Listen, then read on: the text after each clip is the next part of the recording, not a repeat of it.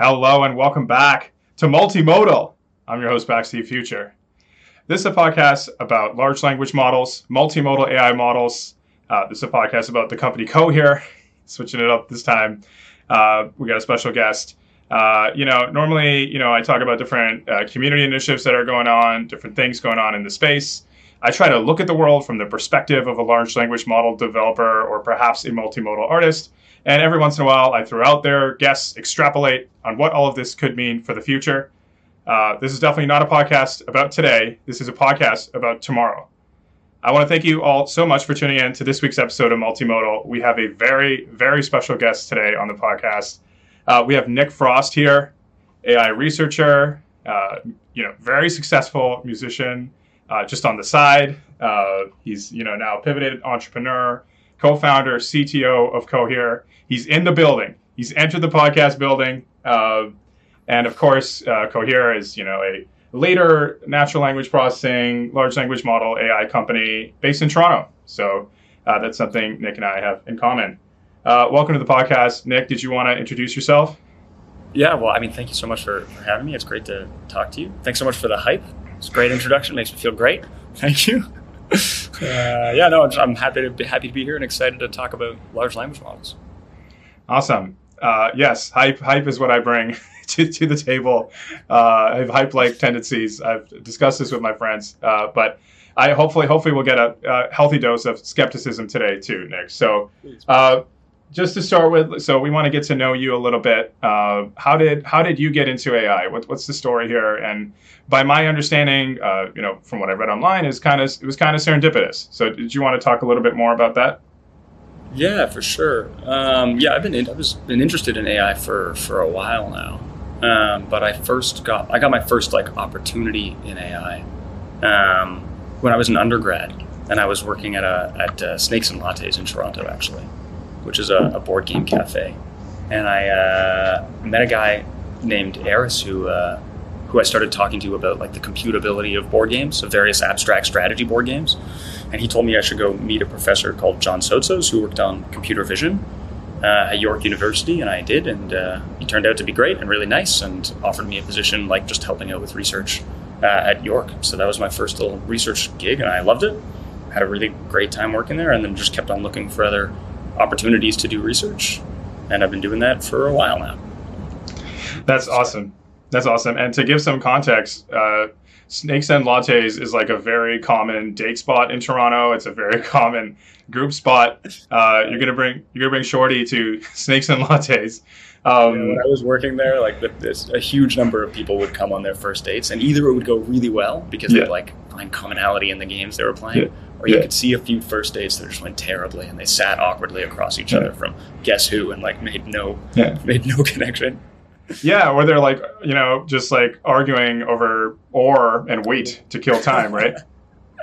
Over the rules of the games they're playing. Yeah, it's a great spot. I still go there a lot. It's fun. Yeah, I definitely for bigger groups. So little Toronto tidbit for people listening. So then at some point through this academic sort of wave that you were on already, going with the flow, you met Geoffrey Hinton. You worked closely with him. I guess to start with, tell us about some of the research stuff that you've done, and obviously contributed in a huge way to the space.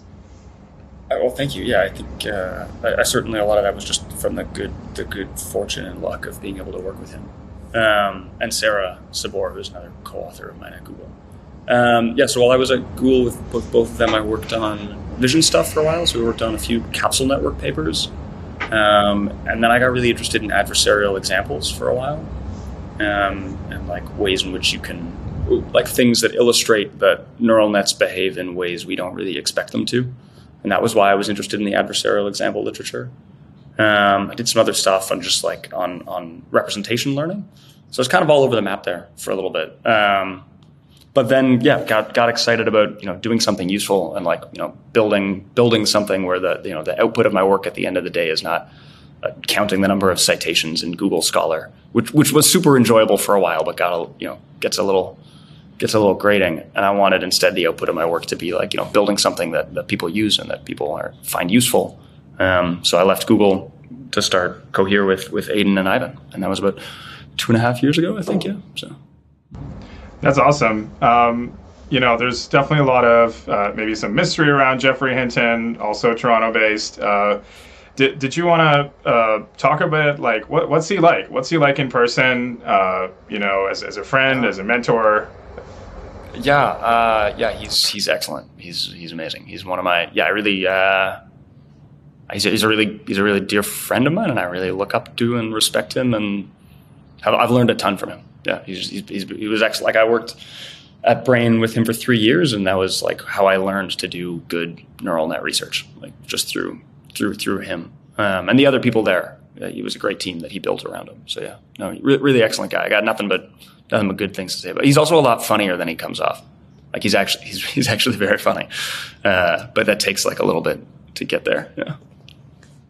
Yeah, that's awesome. And so I take it you started Cohere. So we're sort of building a narrative here. So you started Cohere, I guess, in terms of a bigger impact, maybe applying a lot of the research stuff that was going on. Were there other reasons why you started it? Well, yeah, I mean, people have asked this question before, like, why did I start a company? And there's a few answers to that question. Mm-hmm. So yeah, one of them is like, I don't know if I'd say having bigger impact, but just having different impact. Like, I just wanted, like, it was really fun to publish papers and do that. But the academic, being in academia is kind of, it's complicated and it's got its own problems, and it's kind of nice to at some point say, like, okay, I don't want my output to be a paper. I want my output to be a thing, like a tool that people can use. I got it. The other reason for starting Cohere was that, we saw this opportunity in the market. Like, it happens to be the case that really big language models are better at a whole bunch of tasks than small models on any of those individual tasks. And that means it's a good opportunity for a company like us to come around, make really good language models, and only make good language models, and make those accessible to other companies who want to use them. So there's like an opportunity there that we saw. And then the third reason is just that I wanted my life to be more chaotic, and I had the good fortune to be able to take on that chaos at the time. Like, I was able to take that risk and willing to jump. So I had the opportunity and the ability to do it, and jumped and did it, and it's been pretty fun since then. Awesome. Did you at the time feel seismic shifts were happening? I would argue maybe there was more of like a research to perhaps commercialization. Maybe there's some scaling growth underpins. Did you feel something like that, or was it just just did what you felt was right at the time? No, we totally we totally were thinking about the fact that the best language models are going to be prohibitive for the average developer to certainly create, and even at this stage deploy. Right? Like, you just can't, like, if you want to use a state-of-the-art language model, your computer is not big enough to hold it in memory. And that's a really, like, that, it didn't happen. Like, that was surprising to me. Like, when I started doing work on machine learning and neural nets, I did all my experimentation was on MNIST models. And it wasn't obvious to me that scale was like going to be something that really changed, that gave language models new abilities. And because it did turn out to be that way, there's an opportunity for a company like us to exist. Mm-hmm. Awesome. And so part of it is also you guys are developers, and so you want to make something that you would want to use. So there's that element as well. Okay. So, and I do that I spend a lot of my time at Cohere these days just building stuff with our own API. Mm-hmm. That's awesome. In part that's because it's like, a good way of convincing myself that what we're building is useful. A good way of, like, this way I know exactly what we're good at, what we're bad at. And the other, reason for doing that is just that it's really fun. And I still just get to build stuff with this API all the time, and that's great. Yeah. So, and tell us, Nick, is it well illustrated? Would you describe the illustrations while you're building stuff in the documentation? Are they top tier? Would you say that? I would, yes. I would say that our illustrated transformers are top tier these days. Thanks to Jay's work, Yeah, you should. It's almost like you should take him and put a T-shirt on him and send him around the world to do, like, I don't know, like some kind of tour, because his illustrations are straight fire. Shout out to Jay. Yeah. Shout out to Jay. Just to give your listeners the backstory on that, there's Jay Alamar is known for illustrating and explaining neural nets really, really well. We hired him he's amazing. He writes all our documentation, and he recently went on a world tour to speak and talk about it. It was great. So we made him a shirt. Which is incredible insight.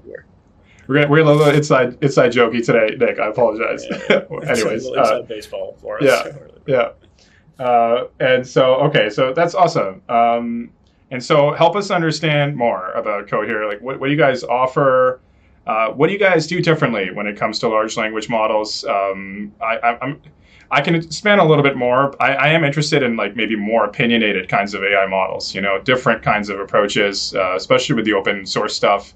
A lot of it is starting to feel the same. It's nice to see innovation. It's nice to see people try new things, take different approach, style things differently, like you guys are doing in the playground. So I guess the question is like, what does Cohere do really, really well? What are you guys doing differently? And who's a good fit for Cohere to use? Who's a good target customer, target user today?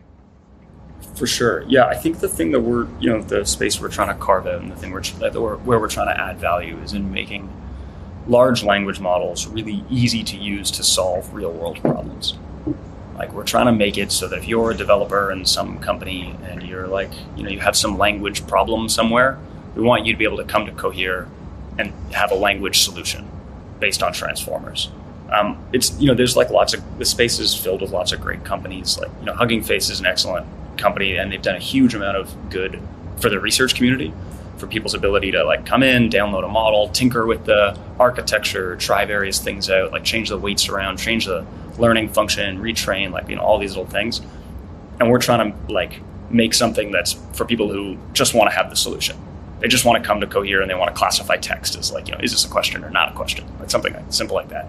Or they want to take a bunch of documents and they want to extract the name of the person in that document or something simple like that. And we're trying to make that really easy and fun to do. So that's the goal here, is to make like you've got a language problem, Cohere's got a language solution for you, and that's the goal. And largely developer first, right? Like the goal here is developers, side projects, developers at startups, developers at big companies. Then from there it goes up the chain, basically, right? But and there's definitely a funness to it, right? Like with a lot of the stuff that I do, like I encourage people to just have fun with the tool, and I think like it's kind of an essential ingredient, right? Totally. And then that's one of the cool things about being in AI and neural nets. Like, even if you're not super excited about machine learning as a researcher, or you don't want to like stay up to date on the most recent paper, like working with these models is fun. Like, they do cool stuff, and they do stuff you don't expect sometimes, and there's like always so we try to make it a fun developer experience. Yeah, that's awesome. And a lot of that is just in the model, like it's just the model has to be good. The proof is in the pudding. People have fun with the model, and then maybe, then they start building the tool around it. So absolutely. So my opinion, Cohere between January of this year and now, the underlying model, especially the largest, is it XXL or XL? Extra large? Extra large right now, yeah. 2 X's? 1X right now. 1X. Okay. That's coming. Anyways, with extra large, it has improved significantly since when I tried it earlier this year and now. And I'd sort of covered the announcement, and I'd sort of, as a part of the initial email, it was mentioned that it's going to keep getting better. And I've also noticed like there's some timestamps, I believe, in the model names as well. So I guess this question is like, what sort of got you to this point where the language model is just a lot better? And is there something different going on in the training pipeline, the architecture of the model? What's sort of some of the things you guys are putting into extra large, which has allowed it to get so much better over such a short amount of time? No, it's way better now than when it was 6 months ago, and way, way better than where it was a year ago. And it will be way better 6 months from now. Like, we're just always going to be making the model better. And when I say making the model better, I mean like making the model better equipped to solve real world problems. Like, that's specifically what we're targeting. And we do that by iterating on a whole bunch of things. We iterate on the data. We iterate on like heuristics we use for filtering data. We iterate on just hyperparameters and scale of model and all these things like that. We're not doing anything. There's no like. We haven't come up with a new architecture and not told anybody. We don't have a secret transformer 2.0 that we haven't shared with the research community. Yeah. The reason why it's getting better is just that these things are really difficult to make, and you have to be meticulous. You have to really evaluate the data. You have to really iterate on hyperparameters. You have to get great compute and spend a bunch of time making sure that it's optimized so you can train long enough. It's just there's a world of difference between reading the attention is all you need paper and implementing a really large language model and doing so well. And we're just always working on making that better. So, yes. So first of all, I'm really glad you've noticed that they've gotten better. Yeah. That's great. That's nice to hear. Yeah, obsession is all you need. And by the way, I haven't done this on the podcast before. Between January and now, I'm absolutely recommending Cohere's solution to everybody listening on the channel to say multimodal by Back-St Future first. But I feel like, you guys have really been grinding. And I think when I evaluate a model, the proof is in the pudding. And so I'm really starting to feel it. I encourage everybody listening to absolutely go check out Cohere. I have some go-to prompts as well. If, for the people listening, try some of the stuff that you already might do elsewhere. Plug it in and see how it goes. I think you'll be pleasantly surprised. Now, thanks a lot, man. That means a lot to me. That's great. Thank you. Yeah, and keep it up. Keep it up. I try to honestly give props on the podcast. Sometimes it's constructive. Most of the time it's props. So, so to get back to the question though, I guess I'm hearing there's a lot more.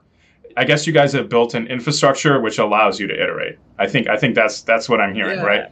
Okay. We spend a lot of time just building up frameworks. We have an awesome engineering frameworks team that just iterates on making models better.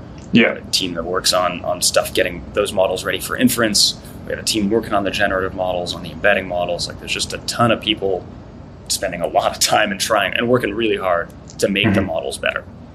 And the fruits of their labor is paying off and visible in the benchmarks that we've released on our model cards and stuff like that.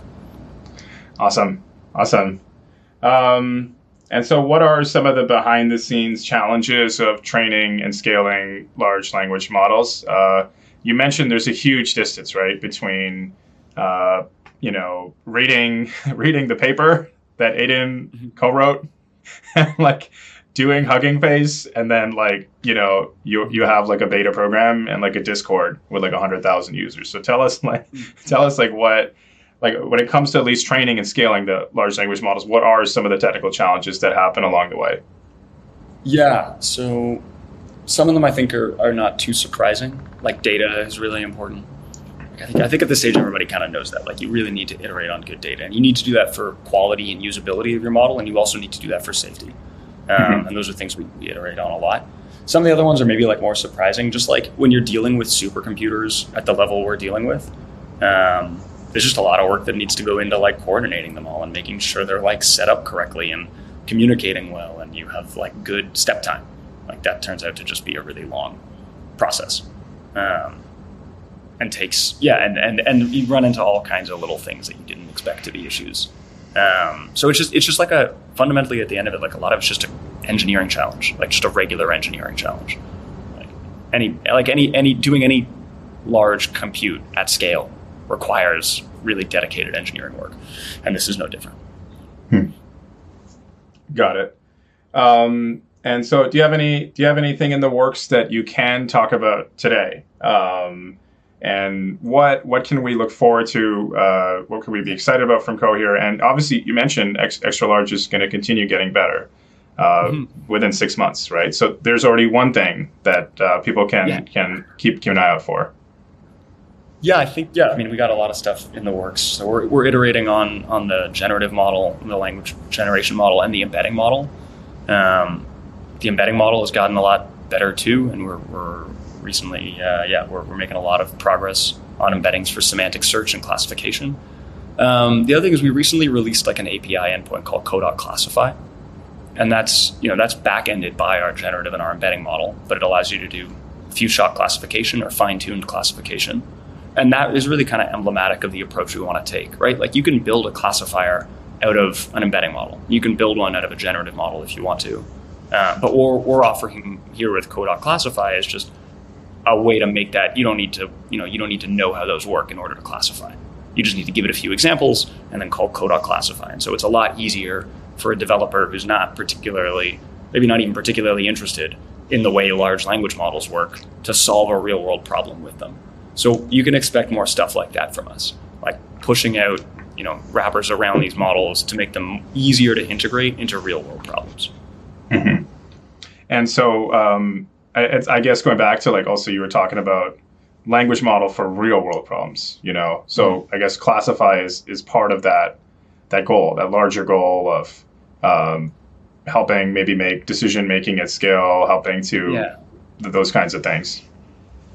Yeah, I mean, the reason why I mentioned that is I think when a lot of people, when the first GPT papers were coming out, people were saying look, I can write a paragraph about a unicorn that can talk.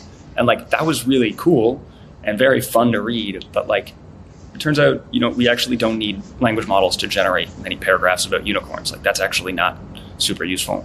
But, getting a language model to read a contract and pull out the start date of that contract, or reading a job posting and pulling out the skills, the skills that they're looking for out of that job posting or the title of the job. Those are all really useful things. The things that language models are actually really amazing at and that I see a future of is they're kind of boring. A lot of the things it's really good at, they're kind of mundane and people don't want to do them. They would much rather have a computer do them. And that's where language models are amazing. So those are real world problems I'm talking about, that kind of daily mundane stuff that if we can automate would make people's lives better. And that's what that's where large language models I think can succeed. Awesome. Okay, so now we're going to get maybe into some more broader questions. This is all very helpful, by the way, and thank you for sharing, giving us more context about Cohere. So, you're in the space, you're obviously very active, deeply in the trenches, but I imagine you also get to take a step back a lot, right? And, you and I have, I've been covering this since 2020. You've been in this probably even before me. This year, 2022, how would you say the space has evolved? What are some things you've observed, the good, the bad, the interesting, things you didn't foresee? The space of language modeling or the space of ML? As language model, multimodal model, and as far as ML, yeah. Yeah, I mean the big thing, the image generation stuff, I think that's a pretty new thing, and now there's a ton of different offerings for them. There's lots of different people releasing good image generations models, and it's been really cool to see the artistic applications of that. So that's a big change.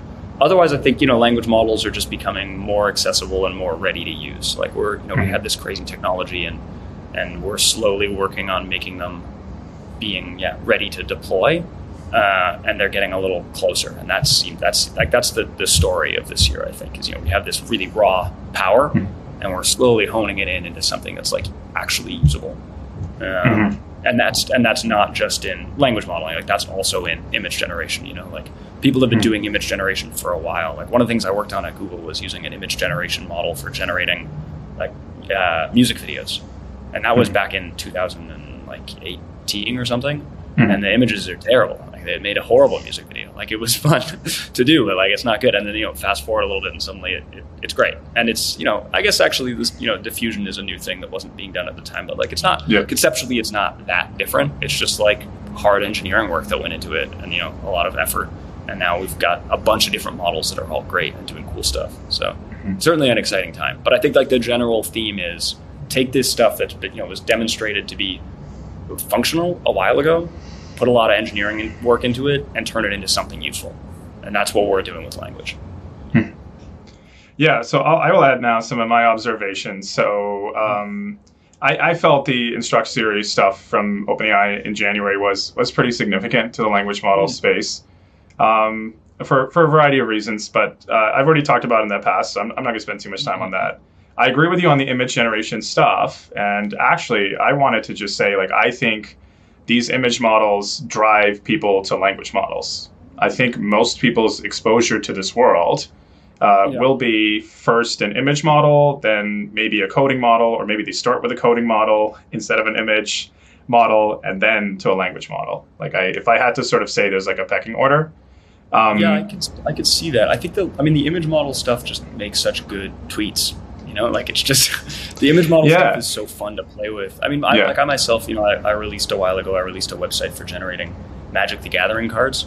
Mm-hmm. We generate, and that has had, I think, maybe like more than 2 million cards have been generated on that at this point. Mm-hmm. And one of the reasons, like that, without the image model, it's not as fun. Like the image model, really, it's like the cherry on top that makes the experience fun. So I wouldn't be surprised if you're right. I think it's like, what are the real world application for image models? Yeah. Like I don't think as many as for language. Like I think language will solve problems people don't want to do, and images mostly solve problems people kind of do want to do. Actually, people like making art and want to keep doing it. Yeah. So I think you're probably right in that trajectory. I think it's about eyeballs, like all these things. Like I don't want to distill like the beauty of like an industry and word of mouth to just. But the thing is, like on Twitter, probably millions or billions of people have seen an AI generated image by this point, either from DALL-E 2, DALL-E Mini, Midjourney, any of the things that are out there. And it's just a matter of time till these people hear about or question, does this exist for text, right? Mm-hmm. Or are they're more sold on AI capabilities in ways they weren't before, right? Like I remember people didn't take any of the language models seriously in 2020 because they were using Siri and like all these other tools, right? Which were like, So I think I agree with you. The image model stuff, like I believe the space is going to get bigger between now and next year for language, like 10 times. I actually am a strong believer actually in schools. Like I think students will use these language models far more. It's a market I was really excited about. I made a prediction about last year for 2022. As writing assistants, or like, what do you mean?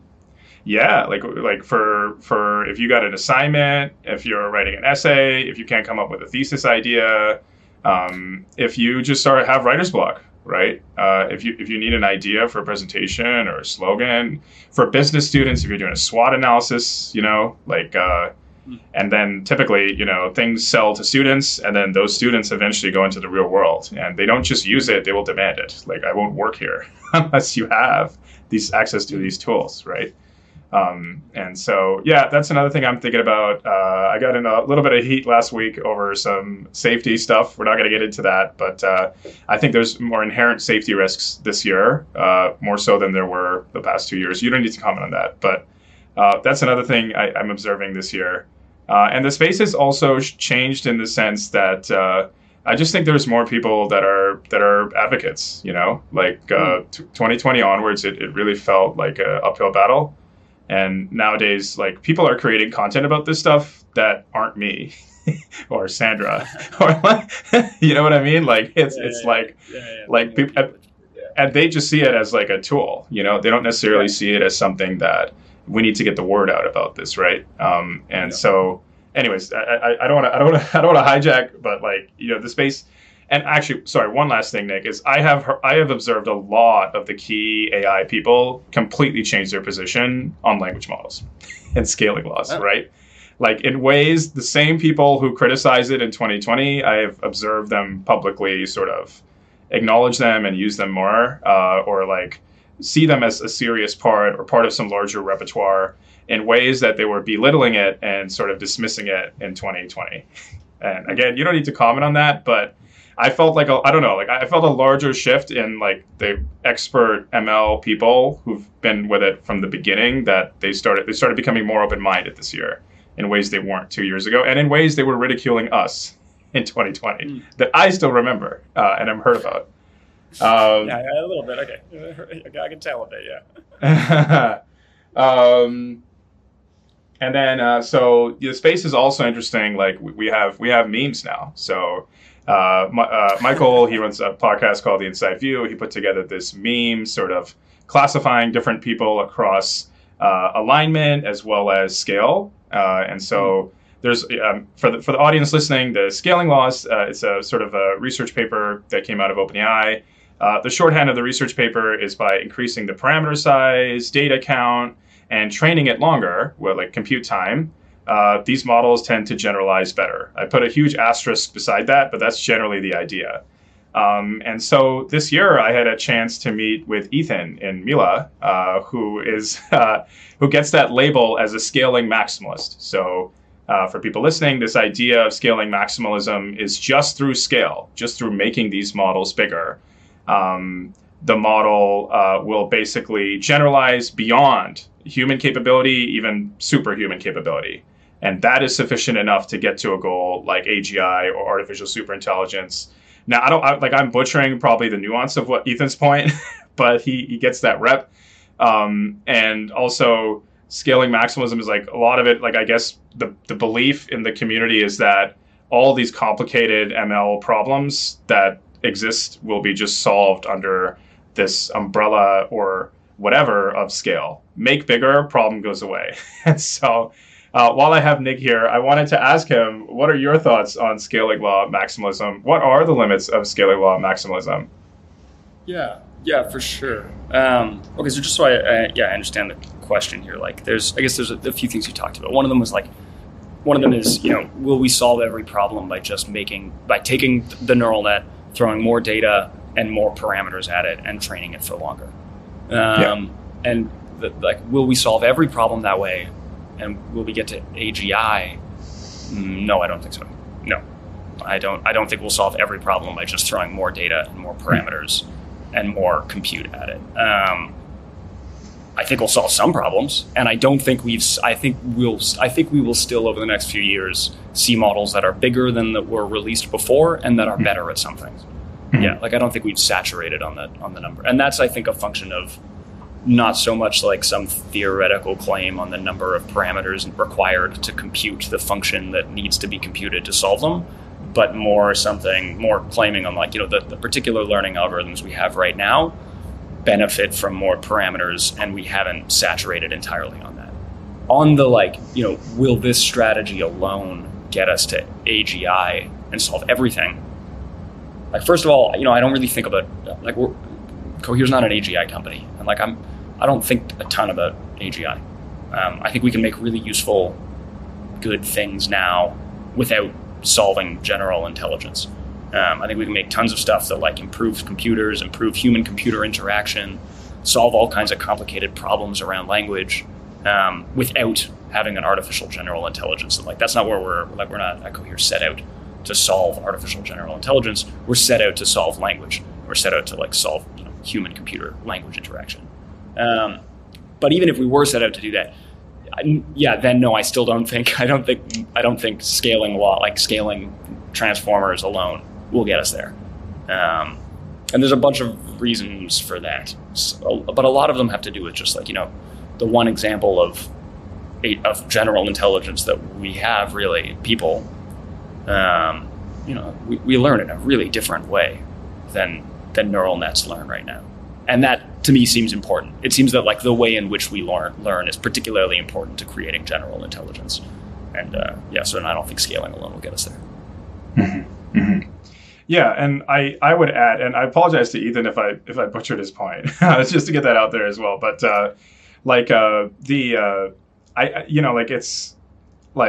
these models are very surprisingly good and interesting, and the capabilities they have are so shocking. And I almost feel like we need to even just understand them better. What makes them work? Maybe there's some kernel or some essence there that is truly what we want anyways, right? And I think they represent capabilities that we just didn't even think were possible, right? And so I don't know if I'm necessarily a scaling law maximalist. I think I'm maybe a scaling pragmatist, right? I think even if we can raise $1 bajillion and scale to 100 trillion parameters, wouldn't it be great if we improve the efficiency of the stuff we have today? If we have an efficient ML, a well understood ML, before we burn through all this energy and server power. It's an interesting question. There's a science side of me that's wow, what would a 100 trillion parameter model be like? But in the meantime, it probably makes sense to be a little bit more pragmatic about it. And yeah, I don't I think there was maybe the Big Bench paper. One of them sort of outlined these areas where language models do not improve with scale, right? I think OpenAI said something even about reasoning very directly, like reasoning does not improve with scale. So, I mean, I think it's an interesting question. I think it's, maybe there needs to be some public fund, billions of dollars to just even answer the question, like physics or something, right? Yeah, I mean, recently there has been, the big science people are kind of, taking that like public approach to trying to answer those scientific questions, which I think is very cool to see. Yeah. So there's people doing work there. Like, I think, I still think we need a few real, like, like Jeff Hinton still iterates on MNIST. Like he still is running experiments. And when I was working with him, I was running experiments on MNIST. And I still think we need a few more MNIST breakthroughs before we get to the next stage of artificial intelligence. I still think we need a few more like fundamental changes to the way we're doing learning. So I'm happy that there's still people working on really tiny networks to see if they can make them better. What do you think is missing? What do you think is missing today from our understanding?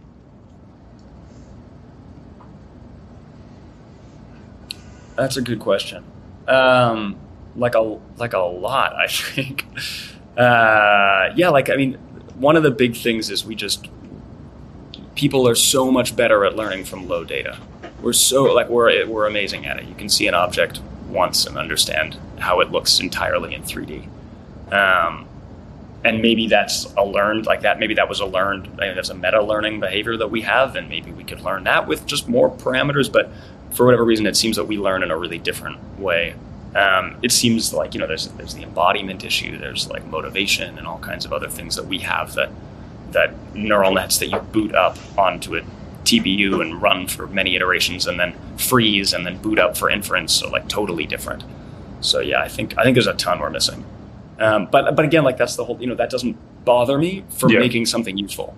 Because we're not trying to make AGI. We're just trying to make something that classifies your text really easily and allows you to, write up a draft of a sentence or a tweet or, summarize information in a factual way or something like that. Like those are the type of things we're doing, and that's the type of stuff that actually neural nets are great at. And that more data does help. It does seem like more data and bigger compute and bigger parameter counts helps. So. Yeah, there's some sweet spot like with pragmatism and scale, discipline and scale, focusing on the now and scale, all these things. I mean, I just like at a theoretical level, maybe like just if you did have like a perfect AGI, it could do everything. But then again, I think if you tell yourself that as an AI researcher, you might not even come up with anything useful, right? And like maybe there is something about applications and applying things to the real world, right? Which is also why I think the Instruct series is also significant. Like I think applying this reinforcement learning with human feedback made the model so much better and at least perceptually smarter and more capable and safer, right? It made it a lot easier to use, and that was a really cool development. Yeah, and so maybe that is kind of like a step towards AGI in a way. I don't know, right? I don't want to quite say that, but at least perceptually, it feels like closer. So maybe there's something about being more application driven, value driven in the real world that sort of can help us along this way to get there. So we're approaching the end here. I wanted to ask you, how are you thinking about multimodal AI models? What excites you? What do you think about multimodal AI? Yeah, I mean, I think multimodal is a really cool idea. I mean, right now we're at text. We do text, but we can do stuff in other modalities by first turning it into text. So like that. We've done stuff in audio where first we transcribe the audio into text, and then we can do semantic search through podcasts and stuff like that. So we're approaching it from text right now, but our goal is to solve language, and I think we all agree that language is multimodal, right? Like you have a podcast, but we're on video camera right now, and you're going to put this on YouTube, and we're not just doing this in text. Like you're not posting a transcript, you're posting the audio and then the video, and that's because that's better for us. Like that, the experience for a listener or a viewer is better with those other modalities because language is more than just a sequence of tokens. Language kind of is multimodal. So I'm very excited about multimodal models. I think they're really cool. It's been very fun to see the image generation stuff. Like I have, as a user, I have a ton of fun. I've tried out all the APIs, and I use one of them for the Magic. I use Wombo's API for the Magic the Gathering thing. It's very fun to play with. I think the real business applications, the real economic things are still in text for now, but I don't know if that'll be true forever. And it's very cool to see the development. Mm-hmm. Yeah, no, thank you for sharing. It is interesting, the level of interest and activity. Like the people who use multimodal models are really into it. There's just so much excitement about multimodal. And I think, it's a, creative spirit, creative soul. And honestly, like I understand the value point that you're saying. I do think though, like multimodal models will create a lot of value, images and these things. Like even today, you might use a multimodal model to generate a concept, and then you turn that concept into a real thing, and then you sell that, right? So, but you're right in the sense that language sort of binds everything, right? Like we wouldn't have, these text image models without the text part. Without the text part, yeah. Yeah. So yeah, no, it's exciting, and I'm a fan. I'm a real fan. So anyways, we're just closing out here. So, what are your thoughts on Toronto? What do you think makes Toronto a special, unique place? And of course, you mentioned your serendipitous story, starting off at Snakes and Lattes. But was there anything else? Any reason? How has the city inspired you? Yeah, I mean, I love Toronto. It's where Cohere is based. We have people all over the world at Cohere. So if you're listening to this and you're not in Toronto, that's not a barrier to joining us and working on large language models at Cohere. We have people everywhere, but we're headquartered out of Toronto, and I really, really like Toronto. And I think the reason why I like it is just that there's like a bit of everything there. Like unlike some of the other tech hubs in the world that really are like kind of first and foremost tech cities, Toronto is a fully functioning, developed city with a great tech ecosystem. It's not a tech ecosystem with a city attached to it. Like Toronto's a place where, I play a lot of music in Toronto, and there's an amazing music scene. And there's people from all of, like the fact that it is, it's often called one of the most multicultural cities in the world. And that is amazing. Like, it's just such a fun place to be as a result of that. Like anything you want to do or eat or listen to or see, there's somebody in Toronto doing an amazing job of it and like sharing it with their community. So yeah, I really like it because it is more than a tech ecosystem. The tech ecosystem is amazing, and the ML community in particular, as a result of like the stuff that Jeff and other people have done to build it up, is phenomenal. But it's just a great place to live. Yeah, so I like it. I would encourage everybody to come to Toronto. It's great. It's fun. Yeah.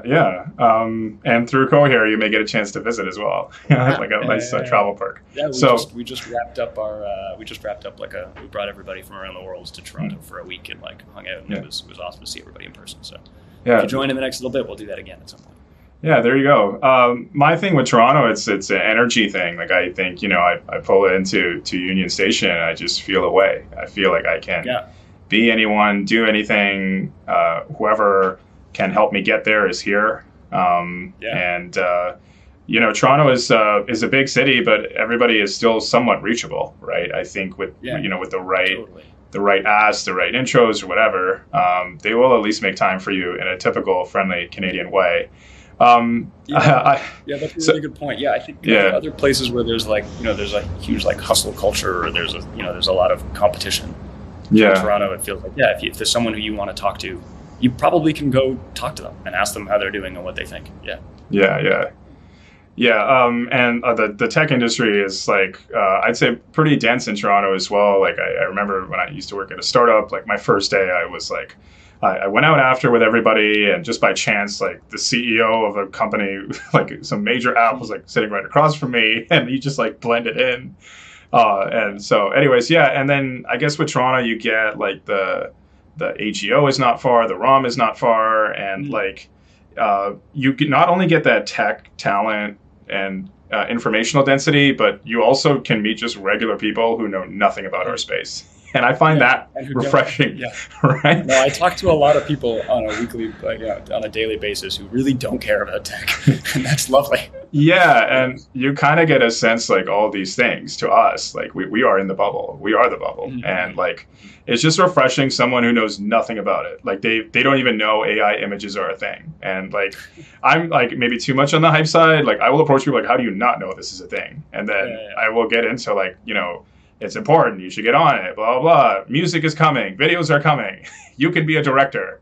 You should sign up today. And so, yeah, it's nice to speak to real people. It's nice to get an interdisciplinary kind of view. And it's also nice, like when you meet people who don't use this stuff, you understand what are the gaps still in the systems. What is the reason it hasn't penetrated 100% of the world? Because honestly, in 2020, I felt it is going to penetrate 100% of the world. So part of the reason, I'm sort of a pragmatist, and I agree with you on this solutions value-driven approach, is we should address these things, right? And make it more accessible and we should articulate these things and the benefits of them and why they're so interesting to people in a way that it gets ordinary people excited, right? And then we can fully penetrate the market. We talk a lot about, AI access and these things, and it's absolutely important. There's a lot of work done, but I also think you need like AI, like marketability. You need to be able to tell somebody about it and get them interested and articulate why it's beneficial to them. Otherwise, even if we have a fully safe open source AGI or whatever, people might not even use it, which would be the funniest, saddest thing in the world, right? And so anyways, yeah, so go back to Toronto. Yeah, I encourage everybody to visit. Yeah, there's something special. Honestly, this is going to sound cliche, ever since Drake, like something has happened with the city. I mean like, Drake... it's not just Drake though. I mean, if you look at the top like artists of the past few years, like, so many of them are Torontonian. Yeah, or from Ontario. Ontario, like, yeah, man. No, I gotta hand it to Drake. He runs around the whole world and he tells people how great Toronto is all the time. So. Yeah, like when Americans know what Scarlet Road is, like when Americans like know these things that like this, or even there's another like Brampton artist, Tory Lanez as well. Like somebody asked me about Brampton that I was shocked. Like, how do you know about Brampton? What do you know about all these? What do you know about Square One? How do you guys know about Square One? Like, anyways, so Steel City, it's unbelievable. And actually, while I have you, Nick, I do encourage you guys. The Toronto man's language support is lacking across the entire industry. So I would like you to develop a technical benchmark to improve Toronto man's slang and language support. And this could be a cool sort of diplomatic. We could include that along with all the other languages and slangs. Just a small suggestion for you. If you want to fine tune a model for Torontonian slang, you can go on to Cohere and upload a text file. Okay. So I need to build a data set. A data set of Toronto man slang, and then from there fine tune that. Drake's released a lot of songs, so it might be enough. I need to hang out like at Pearson or like hang out at Young Dundas and just record, like, and then like transcribe it, anonymize it. Anyways, I'm not going to get into this. This might be an interesting use case if anybody wants to make this and tag me. Anyways, yeah, and then so thank you so much for being here, Nick. Was there anything you wanted to plug? There's probably tons of interesting hard problems. You guys are hiring right now like crazy. If there's any specific engineering problems, this is the audience. Let them know. How can other people help you? Yeah, I mean, we're hiring on all the areas of engineering, to be honest. From people who've been working with language models at scale for years to front end developers who are just beginning to get interested in language modeling.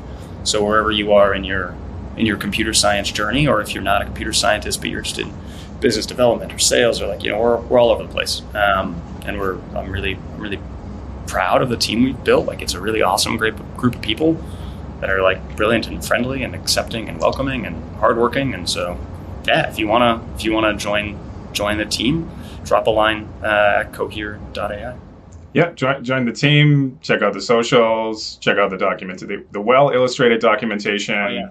You guys got a webinar coming up as well. I guess I can't remember if that's Thursday or Friday, but yeah, lots of ways to keep in touch with Cohere.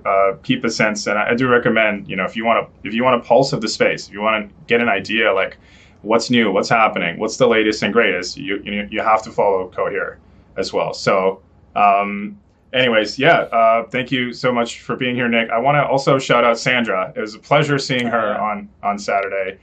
She's the best. I saw on your Twitter. Yeah, she joined not too long ago, and she's really hit the ground running and doing awesome work. Incredible. If you join our Discord community, you'll see her running a lot of events. So she's great. She's great to work with. Sandra and I. And for the podcast listeners, Sandra's been on the podcast before. And she just published a book, and it was just like a flight thing. Like she just had to head back. So it was awesome to meet her in person and also connect me with you so we could make this happen. And I'm sure she'd be here otherwise. So shout out to Sandra again. And so anyways, thank you again for being here, Nick. And one final piece as well, I just want to say, so Nick and I had briefly chatted actually in 2020-ish. We spoke briefly about potential way to collaborate. But anyways, I just want to say, Nick, it's been tremendous to just see your growth, man, and just see you guys like. Yeah. And by the way, like I met when Nick and I spoke, it was stealth. Like it was like COVID-ish lockdown stealth. And one random thing is Nick was telling me he wants like a yard. Like he's like tired of like always being at home in a condo.